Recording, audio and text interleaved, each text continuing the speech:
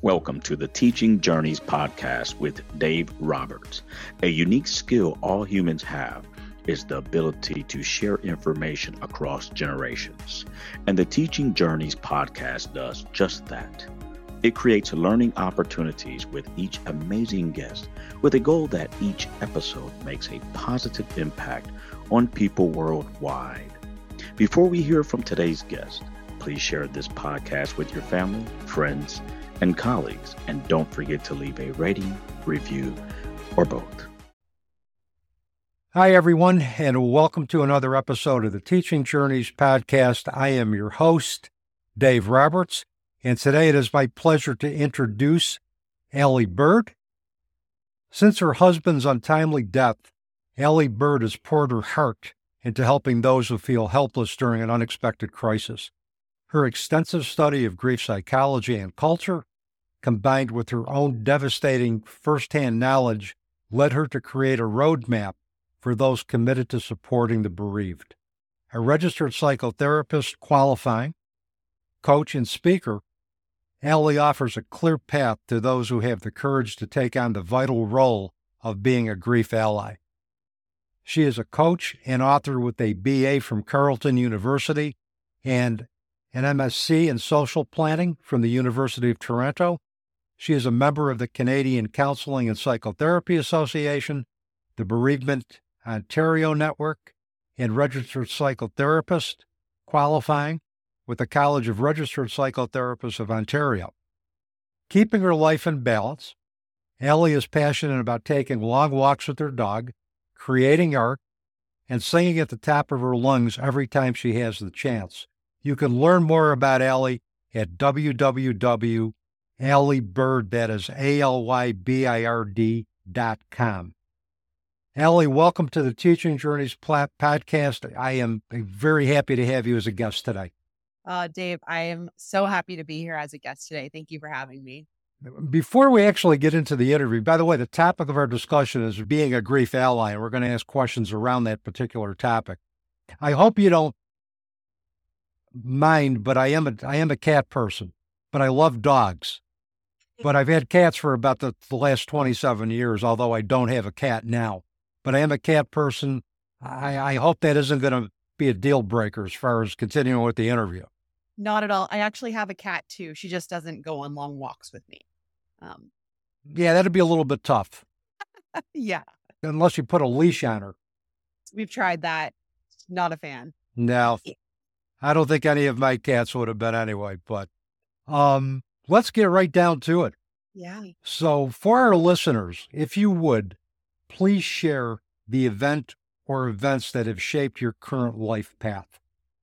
Yeah. So I was trained as a coach in my late 20s. And right when I was really getting my feet wet in the industry, feel like I was making my mark, starting to get some clients, my husband, the love of my life, the person that I thought I was going to spend the rest of my life with, died instantly, completely unexpectedly in a hiking accident. And I was thrown into the world of grief without any understanding of what it was like to live with a life-changing loss. And I have kind of been on that journey of, living with grief, learning how to live with grief since that moment. And what has inspired me to do the work that I do now is really born from the positive experience that I had from the people around me. Or very early on in my grief, I was encouraged to go find community. I joined all sorts of groups with people who had lost their partners. And what I discovered was that I was having a very different experience than my widowed peers. They were describing being abandoned and forgotten and incredibly misunderstood. And although the people around me really couldn't quite understand what was happening to me in an intimate way, they were willing to stand next to me, to not disappear, and to say, like, I'm going to love you through this no matter what it looks like. And from that process and that support, I really wanted to make sure that that's what other people were getting too. So I wrote the book to, give the broader community who want to provide grief support more guidance as to how to show up for someone who is bereaved. And then moving from coaching into being a therapist, I now support people who are kind of at the epicenter of grief and loss, and help them, you know, recognize that grief is not a disease or a mental illness. It is a natural part of life and is something that is very human. Um, and that's kind of, how I got here and what I do now. It's interesting, and thank you for sharing that with our listeners, Allie, because when my daughter, Janine, transitioned over 20 years ago due to a very rare and aggressive form of cancer, I was employed as an addictions counselor for the state of New York. I had worked with individuals from all walks of life dealing with trauma that was related to addiction, not related to addiction, mental health concerns. And my daughter's transition, I wasn't prepared for it. All the training in the world, all the past therapy experience that I had didn't prepare me for dealing with such a life-altering loss. And at the age of 47, I basically had to learn to walk all over again. And to quote one of, I think, Canada's favorite late sons, Neil Peart, the late great drummer for Rush, who dealt with his own catastrophic losses in the late 90s, he stated that he had to discover what type of a person he wanted to be and the type of world that he wanted to live in after his losses. And essentially, that's what I needed to do. And I think that's what many individuals who experience catastrophic loss need to do. Yeah. No, you're spot on, Dave. Like, particularly very intimate losses, like the death of a child or the death of a spouse. Like, those people are such significant players in the web of life that you have, that when they die or they pass or, they transition, whatever language you want to use, like, it kind of breaks all the rules that you thought about the world. Right. Yep. And part of the process of grief is, rebuilding a set of beliefs that help you live in the world. Yeah, we basically have to rebuild our assumptive world. The foundation that we now build following catastrophic loss is much different than the foundation we had prior. And it has to be different in order for us to re-engage in life in a world that's permanently changed. Yes, absolutely. Absolutely. And I think that's kind of the impetus for the work that I am doing, is that, like, I want to live in a world where Will's legacy, Will's memory, and my grief that exists alongside it, like, all of it gets to live very presently in my everyday life. Like, I want it in my work. I want it in my play. Like, all of it. I don't want to have to shut anything, behind doors to make other people feel more comfortable or to have it be culturally appropriate. Like, and so I have to do this work. Like, it's so close to my heart. Like, to be able to live, I need to do this work. And that's a good way to put it. Through the death or transition or passing of another person, we learn how to live again in a way that's different. But we re-engage in life with purpose and meaning, and we discover things about ourselves so we would possibly never discovered if it wasn't for our willingness to work through the challenges that catastrophic loss created for us. And I never say growth is a result of death, because if you say that to somebody, they're going to say, well, there's nothing good about anybody dying. And it's true. But we grow as a result of the challenges that we are faced after any type of loss. Absolutely. Absolutely. Yeah. None of us would ever be grateful for having to do it, but it does happen. Yeah, I think you're absolutely right. Nobody's ever grateful for experiencing tragedy, but it's the aftermath of how we get through it and what we learn about ourselves and what we do to help others. That is where the reward is. Yes.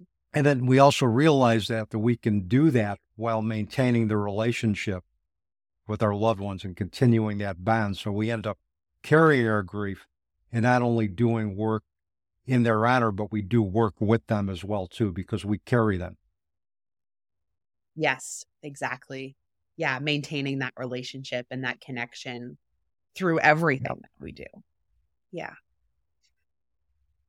So please tell us about your late spouse, his name, what made your relationship so special?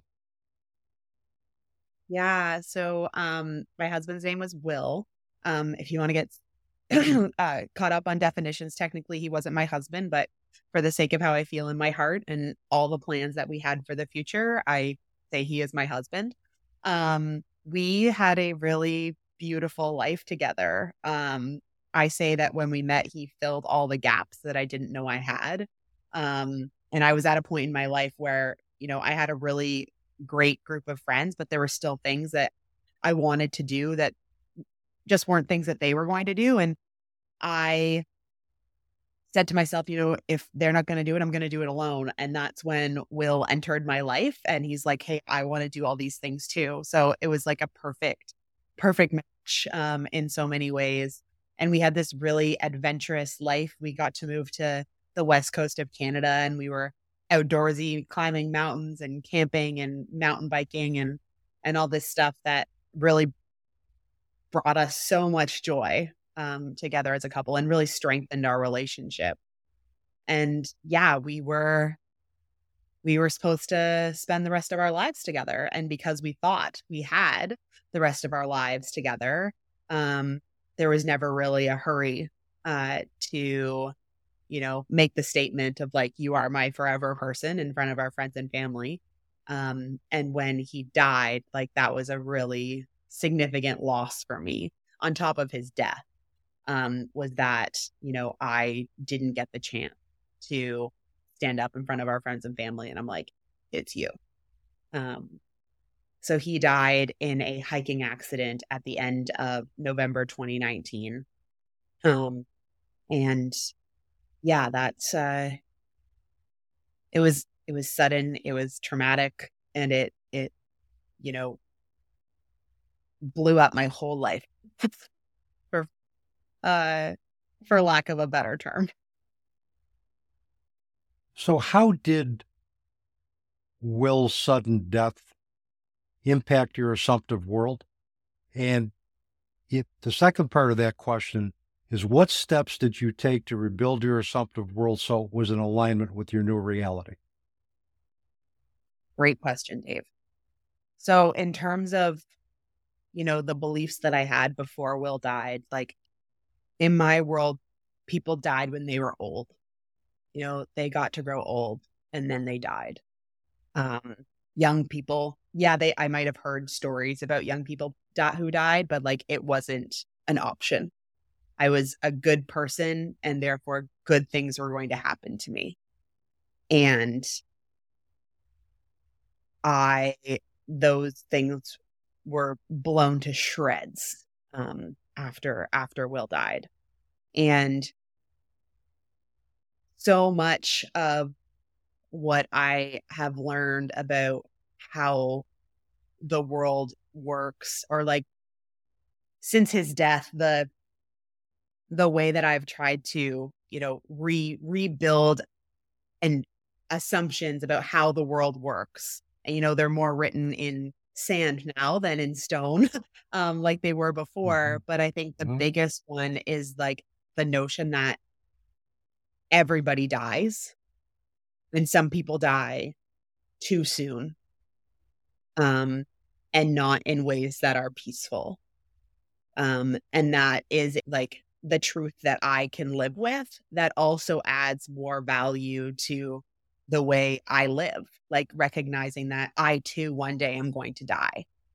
And if I want to stick around, then I need to exist in a way that feels the best it can to me, which has also, manifested in like a lot of personal work on myself about who am I now that Will is dead?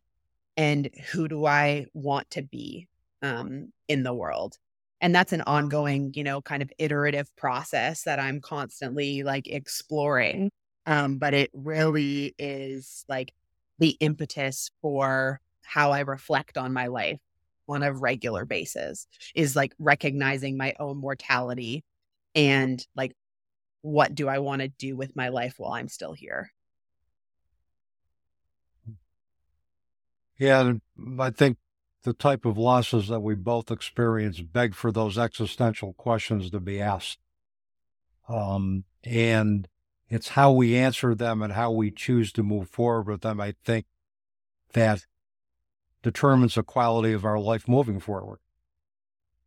Yeah. And I think too, like, I think it's important for your listeners to know it's like that didn't happen overnight, right? That was like, I've probably reached this point like in the last year. The first like year, 2 years, like it was a constant battle of being like, why isn't the world working the way I thought it did?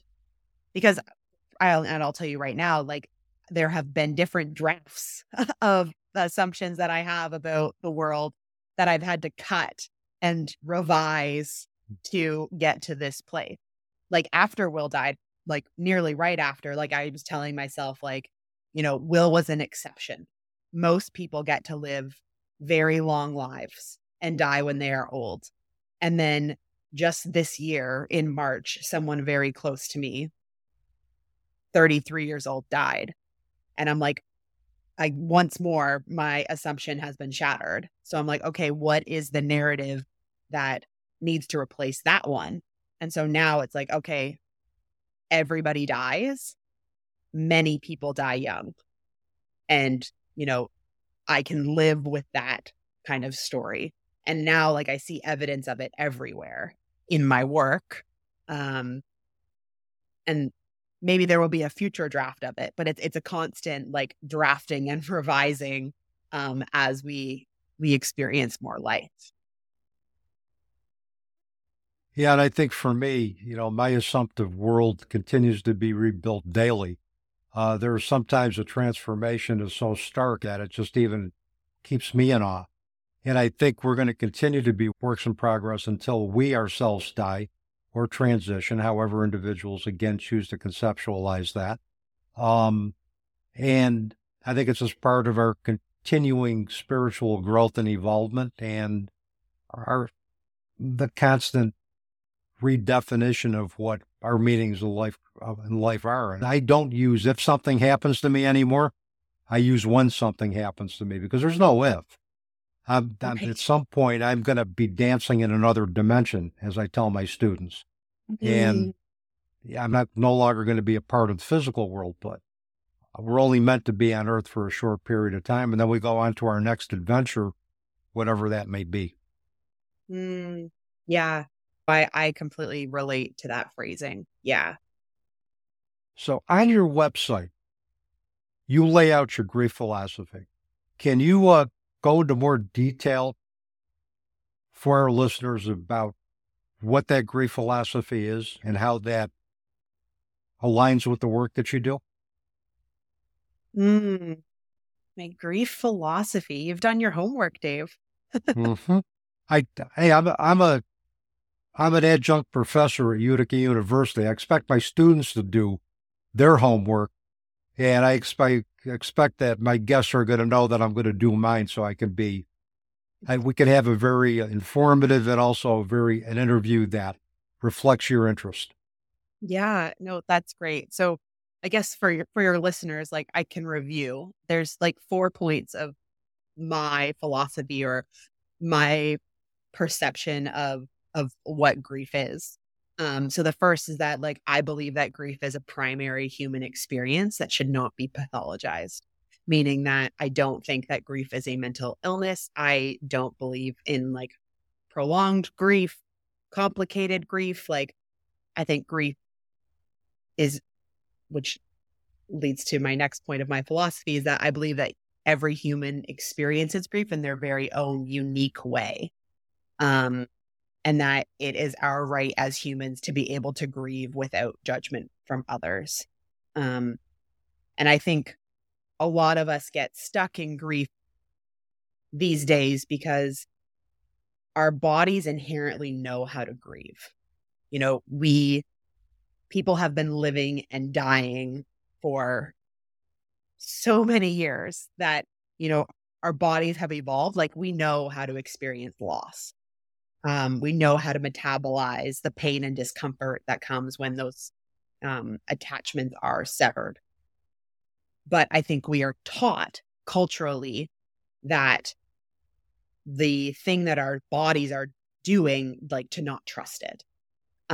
So I believe that, when we let our bodies do what they know how to do, grief becomes far less uncomfortable, painful, the suffering that we all know it as, if we just let our bodies do what they inherently know how to do. But on top of that, and my last point in my philosophy is that, grief doesn't get fixed. I believe that grief is an energy that is created when attachment to person, place, thing, idea changes, particularly when it comes to death. There's a physical presence that cannot be put back into place. And therefore, there is always this energy that is just kind of roaming around. This is how I visualize it in my head. And it's an energy that sometimes is manifested as sadness, but it can also be manifested as any other feeling on the feeling wheel. So it's not synonymous with depression or anxiety or just sadness. Grief is much more complex and diverse than that. But because it is, taking the place of that attachment that can't be repaired, it can't be fixed. And therefore, it's just something that we live with and that we carry with us, and that changes shape depending on, the day, the environment, who we're with. That's kind of my position on grief. Well, that kind of covers all the high points for me, and particularly I like the fact that grief can't be fixed, and it can't.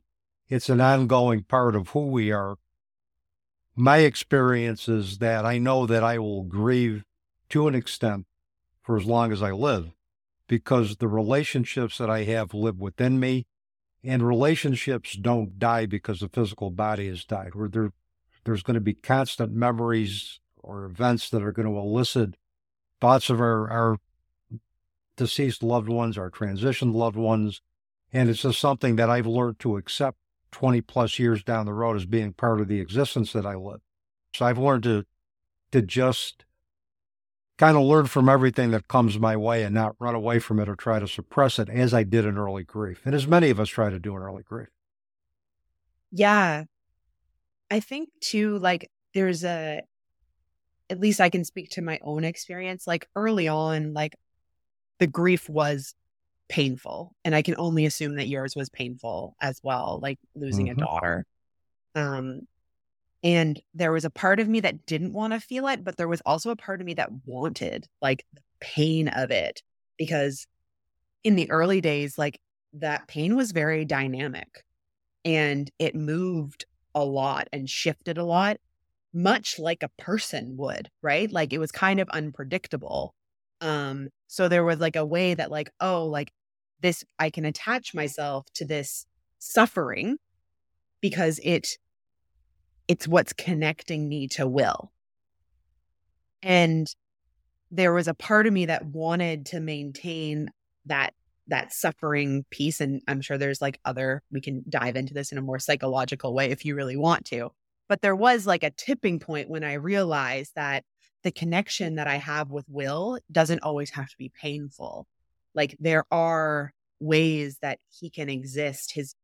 His memory can exist in my life that are full of joy and laughter. And that's very much the relationship that we had. Those moments are grief in themselves, but it is not the suffering that was so intense in those early days. And those joyful, sorry. No, and that's what gives me hope for the future, right? Like there are those moments and they touch the grief and the suffering places, but I'm not so attached to like this has to be suffering. There is a continuation of our relationship without him here, and that makes me very happy. As it does with me and my daughter Janine, and also my other deceased ancestors. I share those relationships. And though there are moments where I yearn for their physical presence, I remember the great times that we had. I remember the qualities that made them who they are. And I can connect with the essence of those qualities at any time. And that brings me peace.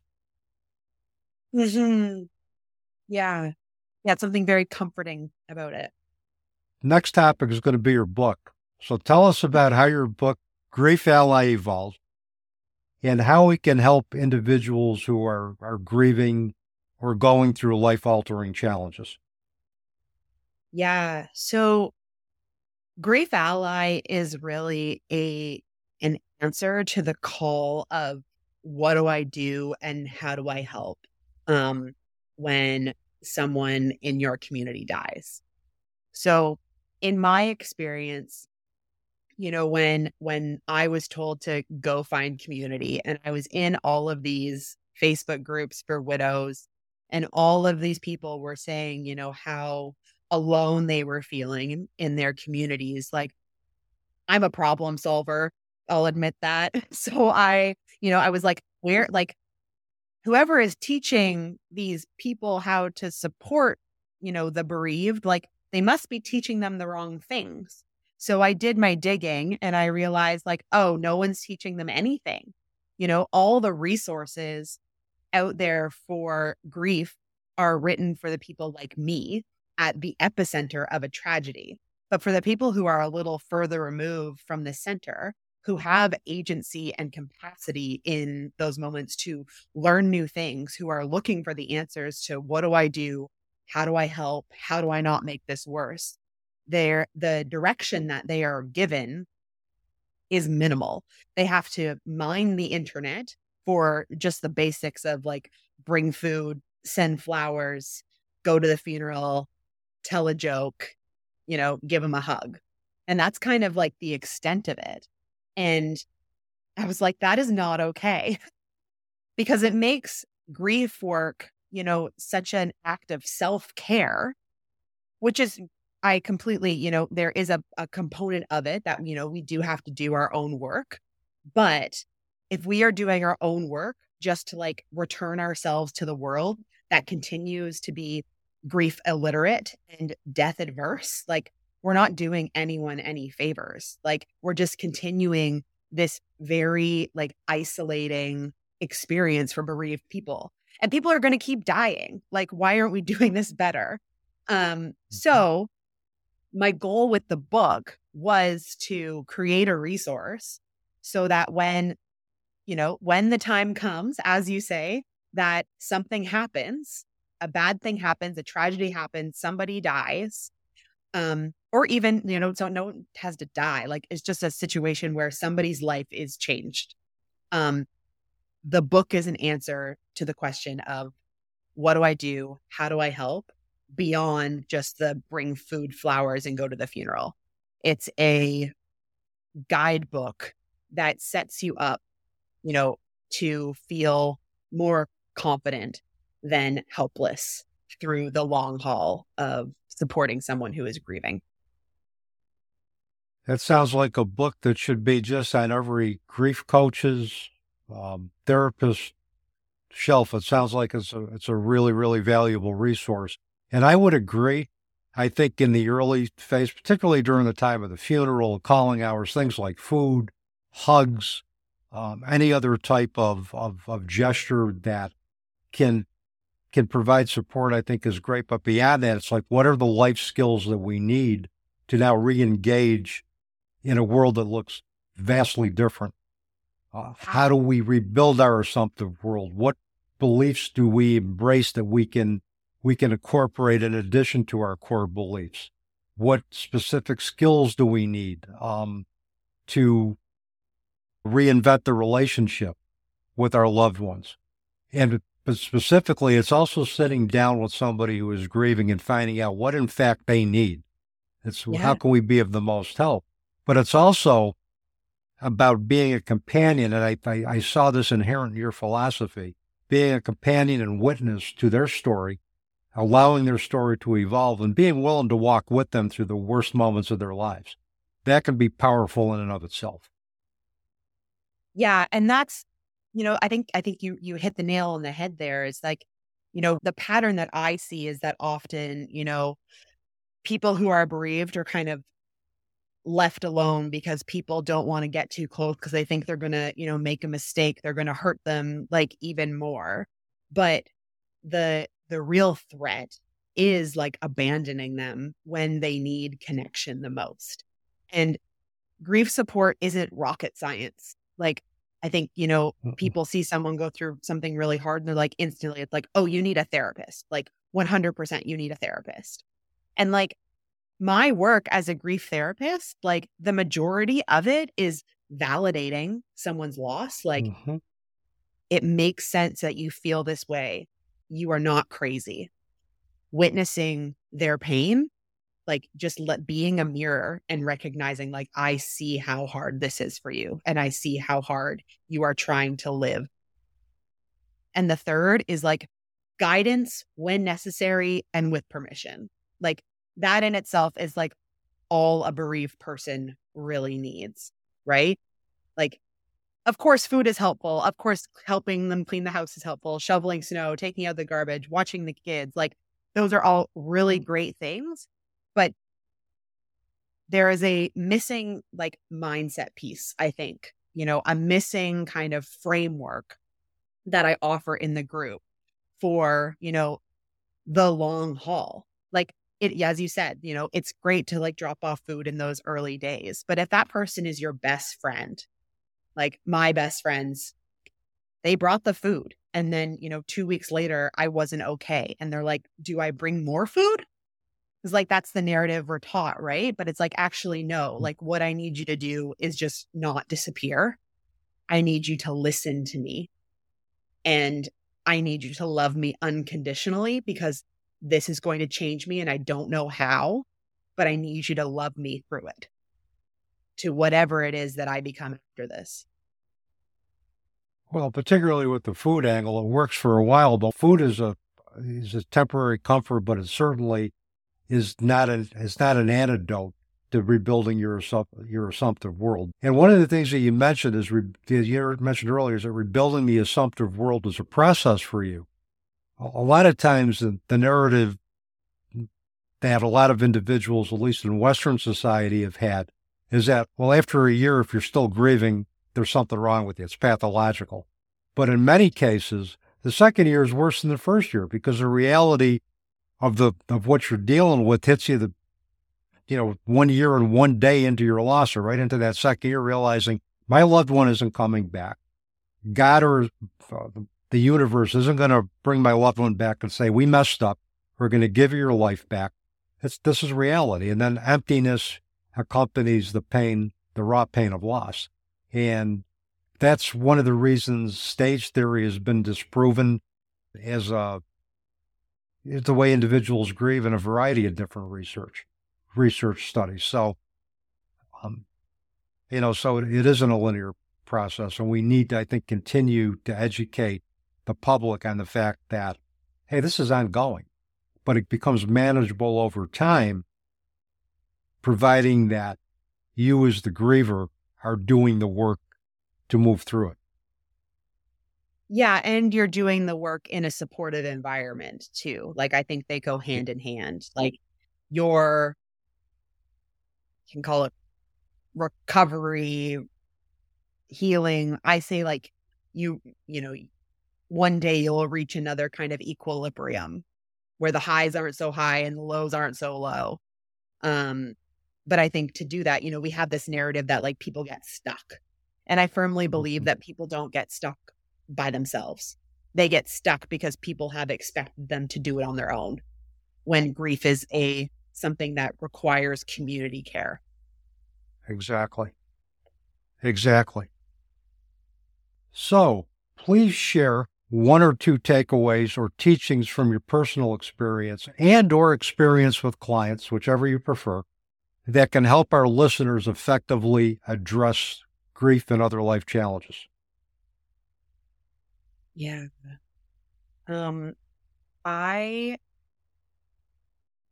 think what I will share is that if you, and this applies to, whether you are the griever or you are in a grief support role, but there are two things that you can give to yourself or you can give to someone else to help in their grief experience. And this is really kind of rooted in the idea that you cannot fix grief. You have to remember that you cannot fix this. So if you are going into, a situation where you are supporting someone or you yourself are looking for the answer of like how to fix your grief, you're not going to find it. Where you do have agency, where you do have control, is you can make your life easier and you can make it more comfortable. And, that it can be in a very like tangible way in terms of like comfort, like stop wearing jeans, like wear comfy pants. Like if that makes your life more comfortable, do that. Or, what makes your life more comfortable is talking about the person who you have lost. Do that. If you are a supporter, let that person talk about the person who has passed because it makes them more comfortable. In terms of making life easier, like sure, the food, the babysitting, the house cleaning, all that falls into the easier piece. But you can also, help someone's life be easier by, just taking the weight of doing life off their shoulders for a moment, for a longer moment, but really focus on comfort and ease, not fixing. I like that. I like that very much. Thank you for sharing those takeaways. I know the fact that they're going to be helpful to our listeners, and I know it'll resonate with many of them. So, last question. How can people get in touch with you? How can they purchase your book? Can they find out about your services? This is your opportunity to do some self-promotion right now. Awesome. So you can learn more about me and my work on my website, alybird.com, ALYbird.com. And there you'll find that I am a speaker. I do keynotes. I am a workshop leader. So I run Grief Ally training workshops. If you have a loss in your workplace, in your friend group, I can come in and I can give you the basics of what I teach about grief allyship. You can work with me as a coach. If you are looking for more specific guidance in a situation where you are offering grief support, I can work with you as a therapist if you are looking for a grief therapist, if you are the bereaved person. And then, on top of all that, you can buy my book and start there. And my book is available anywhere you buy books: Barnes & Noble, Amazon, Audible, Apple Books, Google Books. It's available as an ebook, paperback, and audiobook. You can also get it from any local bookstore. They can order it for you. In Canada, it's also available at Indigo and Chapters. And if you want to reach out, chat with me, I would be so happy to hear from you. You can find me on social media at the Alybird, or email me at hello@alybird.com. Well, wonderful. It sounds like there's a variety of different ways that you can connect with individuals. I think that's great. Allie, thank you so much for being a guest on the Teaching Journeys podcast. I enjoyed our conversation immensely, and maybe down the road, we could do it again sometime. I would love that, Dave. Thank you so much for having me. You're welcome. And with that, that is a wrap on another episode of the Teaching Journeys podcast. I am your host, Dave Roberts, wishing you peace.